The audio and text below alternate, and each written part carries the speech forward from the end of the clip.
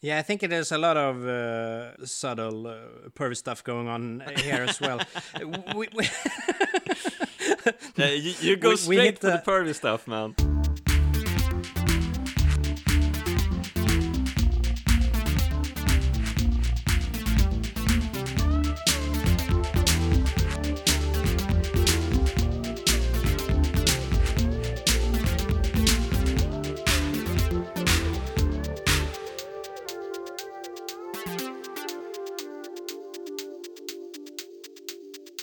Hello and welcome back to Podhard. Yes, that fantastic, fabulous, entertaining, wow podcast that you love so much. My name is Jonas Högberg. And this is Anders Hultqvist. And we will be hanging around a bit in 1933. Yeah, it's a favorite year of ours, apparently. Yeah, we stick around. Yeah, we're not only gonna see one more film, we're gonna see another film next week as well. I mean, what is going on? 1933 is a big, we're hearting 1933 for sure. Big action year.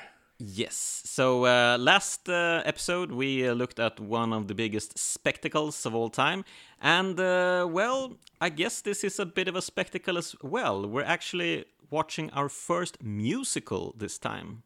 This is something we have been talking about since the start, that we should include dance movies into the action field. And then we have been, crap at follow through. Yes, but now we're doing it. Yeah. For reals.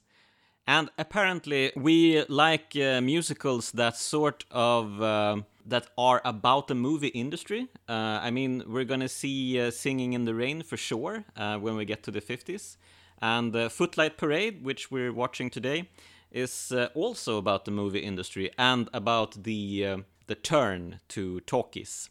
Yeah, our favorite transition era. Apparently, that's what you do musicals about. And this is a movie with Jimmy Cagney as the main star. I was a bit surprised. I thought he was only like a big gangster movie star, but apparently he was like started out doing vaudeville and stuff like that. Yeah, he was a sing and dance man on the stage. So this will be quite interesting. But he only made two musicals really. This one and Yankee Doodle Dandy. So you almost feel sorry for him because apparently he loved this stuff. I mean, he really had to push for being able to play the lead in this one. I think.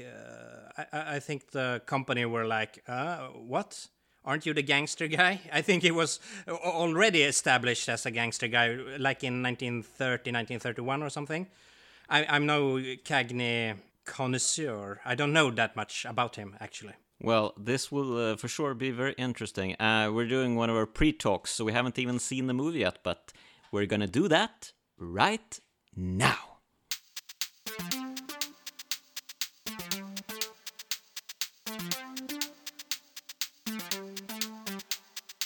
And with that, we're back. We've seen Footlight Parade, which is, a spectacle, to be sure. Or what would you say, Anders? Yeah, I feel a bit bulldozed over here. This is probably, at least initially, one of the most cat-heavy flicks I've seen, like, ever. How does that feel, Jonas? Yeah, we were starting to wonder, like, because they start to do like a number about cats, which is, I'm guessing, called Cats, and made us wonder, hey, is the musical Cats, is that based on this thing, or does it go way more back? Hey, who knows? But I was thinking more in line of you being a cat person. You usually notice every cat in frame. So you got a handful here.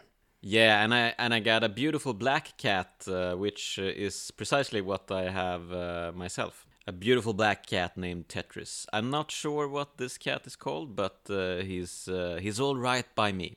And he's the inspiration for one of the dance numbers in this movie. Yeah, I think Cagney has watched Cats in the Alley, and yeah, he is inspired. He gets inspired by almost anything, and I think it's there's so much stuff in here. There's a hell of a tempo. For the first hour, I would say there is a lot of mouth action. Everyone is motor mouthing their way through this one. That's interesting because that's something that we've been missing out on. I mean, yeah, sure, there were some fast-talking dudes in Scarface, but this is on a whole another level, man. This is like screwball comedy, fastness. But do you define talking fast as an action cinema thingy?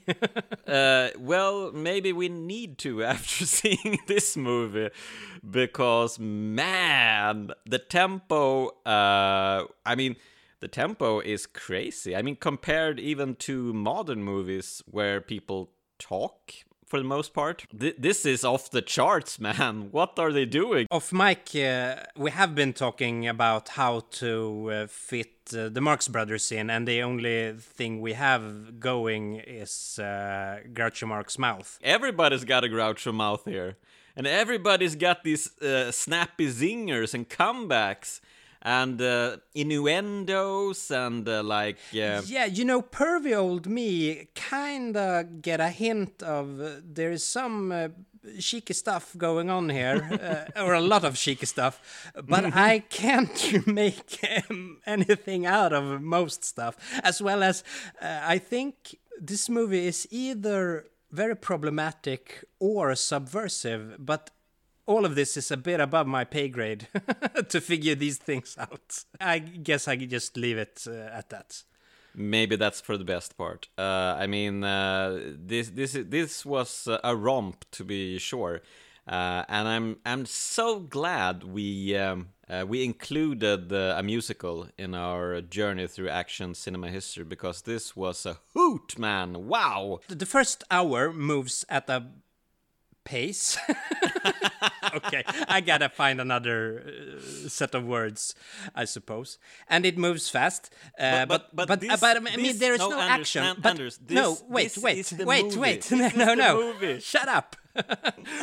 When we get to the big 3-act musical sequence, at first it is only singing, and that is a part of musical that I am not that fond of. At that point I was thinking, why are we watching this? This is the wrong kind of musical. But then at the second and third instance we do get what we are looking for. We sure do. So maybe we should just recap the plot very quickly here. As we alluded to in our pre-talk, this movie is sort of tackles the beginning of the talkies, sound cinema, and the fact that musicals is out.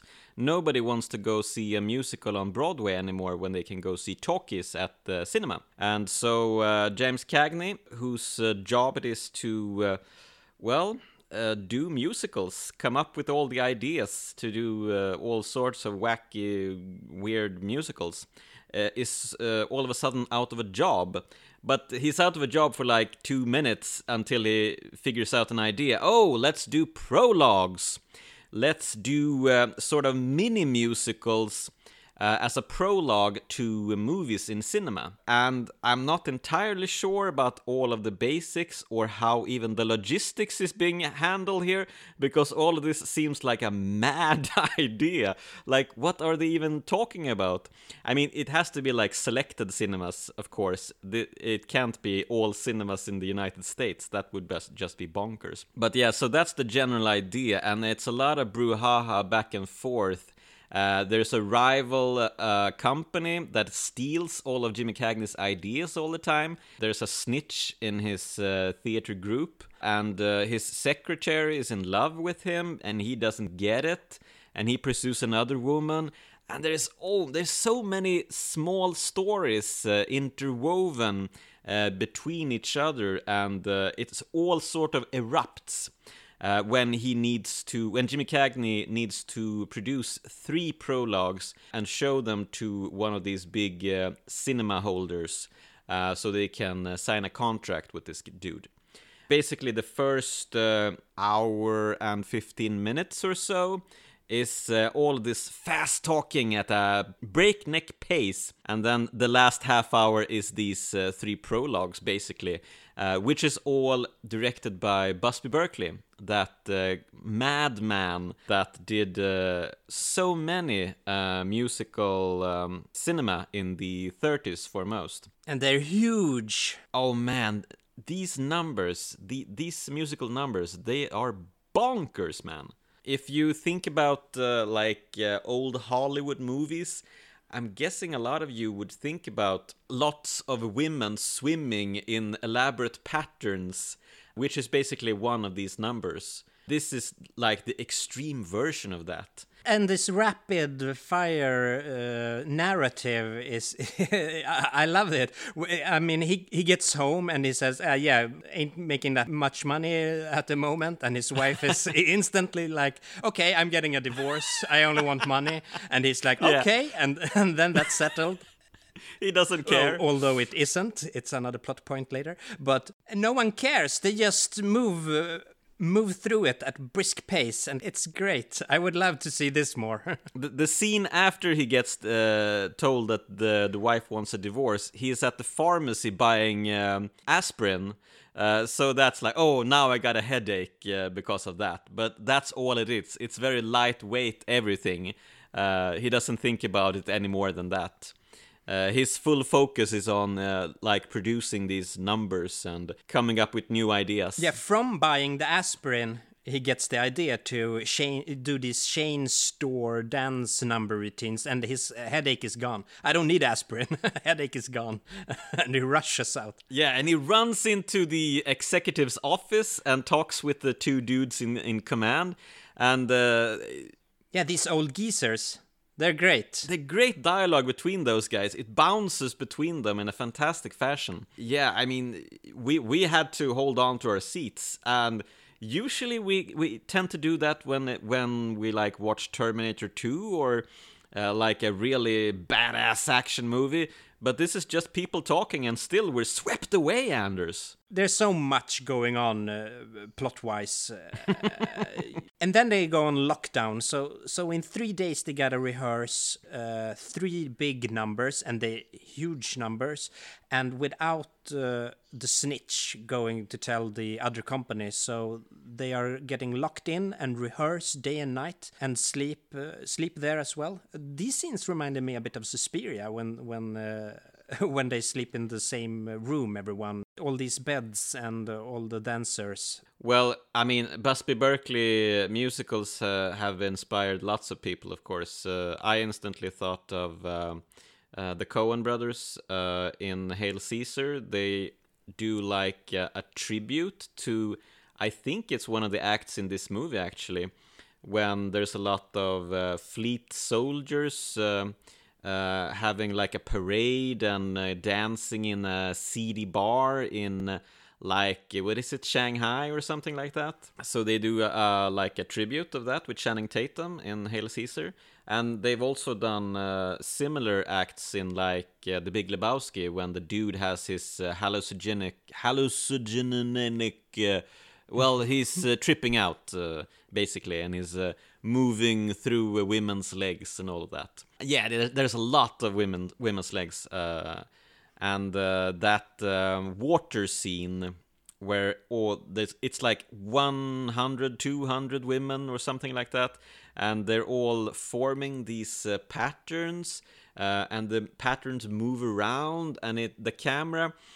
for a long while, it doesn't really cut, so it's all of these persons actually performing these patterns and changing patterns. It's all filmed from overhead, from above, down onto the water, and it's fantastic. And one of the patterns sort of looks like the mobile game Snake. Fantastic, rickety movements. Yeah, I think there's a lot of subtle pervy stuff going on here as well. You go straight for the pervy stuff, man. Yeah, but Yeah, never mind. No, I mind. So we get to these coordinated water movements about 1 hour, 20 minutes in or something. And as you say, the human body is abstracted to pure geometrical form or something. I guess there could be some action cinema thingies going on here with... I mean, it reminds me of the things I like with some animated action cinema, where you can bend and stretch form into total abstractions of just color and space and form. So it's quite interesting for a couple of shots as well, the one you are talking about. And then for the third act, I gotta just chime in that they go by buses in a rush between these different set pieces. They are put up in different theaters, and they just fill up buses and go around town.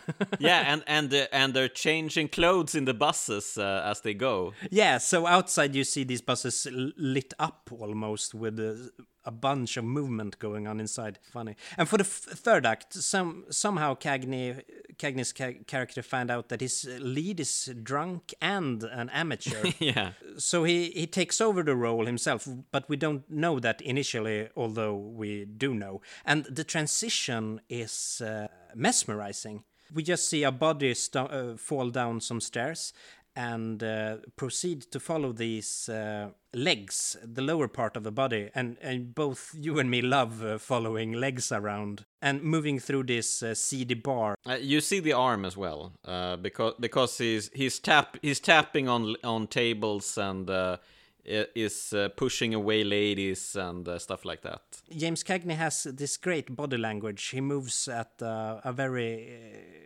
he owns the screen. And the camera movement throughout this scene is...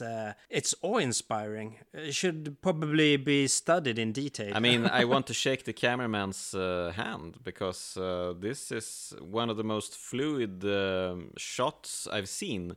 First, this shot as they follow Cagney without showing his face among the tables in the seedy bar.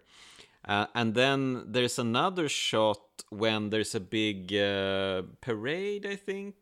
Is it that one I think about? Anyway, there's a lot of fantastic movement with the camera. I mean, it moves in and out and up and goes beneath, and sometimes in the same shot. And it goes down to the ground as they come marching on, and we only get to see like feet coming onto the camera. Yeah, feet again. We're going Tarantino here. yeah. Should we do a Tarantino special soon or something? Well, when we get to the 90s, I guess. But it's really, the fluidity of it is really impressive. And we do get a very brief bar brawl that strikes a fine balance between, the more brawly... It's brawler light, but this stylized, choreographed version of it. The moves are so clean and precise. It's more like dance, of course. It is a dance, but it highlights the dance of the fight, and I really liked it. It's very brief though. So they also have a nice tap dance routine. Jimmy Cagney and Ruby Keeler, who plays all of the female leads in all these three prologues, these mini musicals. And they do this fantastic tap dance routine on the bar disc on this CD place. They transition from the bar disc to a table. I don't know how they did that, because they had to have like a table between and bodies between, because they did that so nice. First I was like, oh, they're tap dancing on the bar disc, and then the camera doesn't cut, and then what? Now they're tap dancing on a table. What happened? Is it when they tap behind people? Yeah. So that's, I guess, someone carried on to a table as like a landing bridge between the bar disc and the table, us unknowingly. And it was so great. So many fantastic shots here. Unfortunately, Ruby Keeler is dressed in yellowface. She's meant to portray like a Chinese woman here. There's some not so classy vibes here. But I guess what musicals and as at least some parts of action cinema kind of share is both the ability to leave the established reality of the movie's universe, derail the narrative completely, and somehow indulge in the spectacle of it all. Yeah, you have a fondness for derailing the narrative, don't you? Yeah, it's one of my what I have repeated a lot of times as well. Yeah, why not derail the narrative? Yeah, I mean, stand by your guns, man. And as for your pervy side, I mean, there's a lot of pre-code perviness, as we've already alluded to. But I love that these movies also show it's not just the men who's pervy, it's also the women. I mean, Jimmy Cagney gets a new girlfriend, which Joan Blondell tries to outsmart because she's in love with him without him knowing. And this new girlfriend, we get to see her as she's sitting in her new office because she gets a job at the company because she is Cagney's girlfriend. And she's browsing in a magazine called Naughty Stories. And later on, she's like making out with another man. So there's a lot of raciness going on between takes. And everybody is talking about sex in some way. We can just sense it, but we can't really understand it. And I guess that's what the censors were like. They were like tugging their hair. Like, there is something going on here. Just don't know what. Yeah, it's great. I mean, there's a lot... It is a lot of language things that really hasn't translated from the 30s. I mean, Cagney says sometime, I'm daffy trying to figure out new ideas. And there's all sorts of these old words that really doesn't make any sense nowadays. So you are a bit sidewinded almost watching this movie. But it's nice. I like being sidewinded. Yeah, me too. I like being bulldozed as well. Yeah, so we get sidewinded and bulldozed by Footlights Parade. What's not to like about this? Well, yeah, the yellow face, of course. But beside that... Being insensitive about some things here, and everybody's yelling, and we get big 30-minute spectacle at the end, derailing everything, and so on and so on, and abstracted form. You know who I'm gonna mention here, but because I always return to him. But this reminds me, although the dialogue is very... is much tighter, of course. We haven't talked about it a lot. But the whole structure of the thing reminds me, of course, of Michael Bay. Oh, yeah. Well, I mean, Michael Bay would kill for the dialogue they have in this movie. Yeah, of course. But someone should give him a script like this and let him go off. I mean, the abstractions and the 45-minute derailing... and the insensitive, both racial and political views. It's his ballpark. Well, maybe. I'm not sure what to say about that. No, I had to get it in there. I see. Well, yeah, so, I mean, yeah, what a movie. I mean, this is a movie that essentially shows you hundreds of beautiful women swimming in water, making a zipper. And unzipping the zipper. I mean, what else do you need in movies? Do you need anything more than that? I don't know. I'd argue I'd need a bit of other stuff. Well, that's not a very good ending, is it, to a podcast, Anders? Maybe I need one or two things more, but... Yeah, no explosions in this movie. Yeah, we've left cinema's greatest explosions behind us. Yeah, and instead the mouths are exploding. And cinema's greatest zippers, you would like to point out. Yeah, okay, so we got mouths exploding, zippers exploding, Jimmy Cagney's legs exploding. He has, I mean, his legs are fantastic, man. He has these rubber leg quality to them, where they're like, you don't know where they're gonna end up. Yeah, there's a lot of legs. Yeah, and Cagney's legs are front and center. Yeah, almost all the time. Great lines. I mean, Ruby Keeler is also amazing. The tap dancing in this one is off the cuff. Although I don't really know how to judge tap dancing, but I guess when you see a good tap dance, it's really something. It resonates with you, man. Yeah, but I'm not sure I could tell you what makes a good tap dance or a bad one. But I guess sometimes it's just there. Is this a better end for you? I don't know. But it ain't over.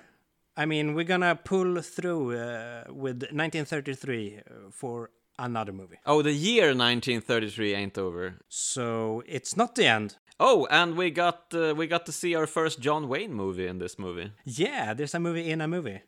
Which some early John Wayne movie that's being shown in the movie theater. So yeah, we're being teased what to expect. Yeah, we have been ignoring John Wayne a bit. Yes, and maybe that's right of us to do, because I guess he wasn't really a swell dude.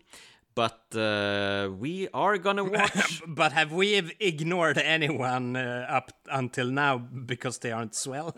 We have seen some clips. There's always at least one good John Wayne punch scene throughout his movies. They are really down and dirty, and he just beat people up. Yeah, do you think he paid people to get beaten up just as... Donnie Yen? I have no idea. Do you know anything about this? Maybe worth investigating for future episodes.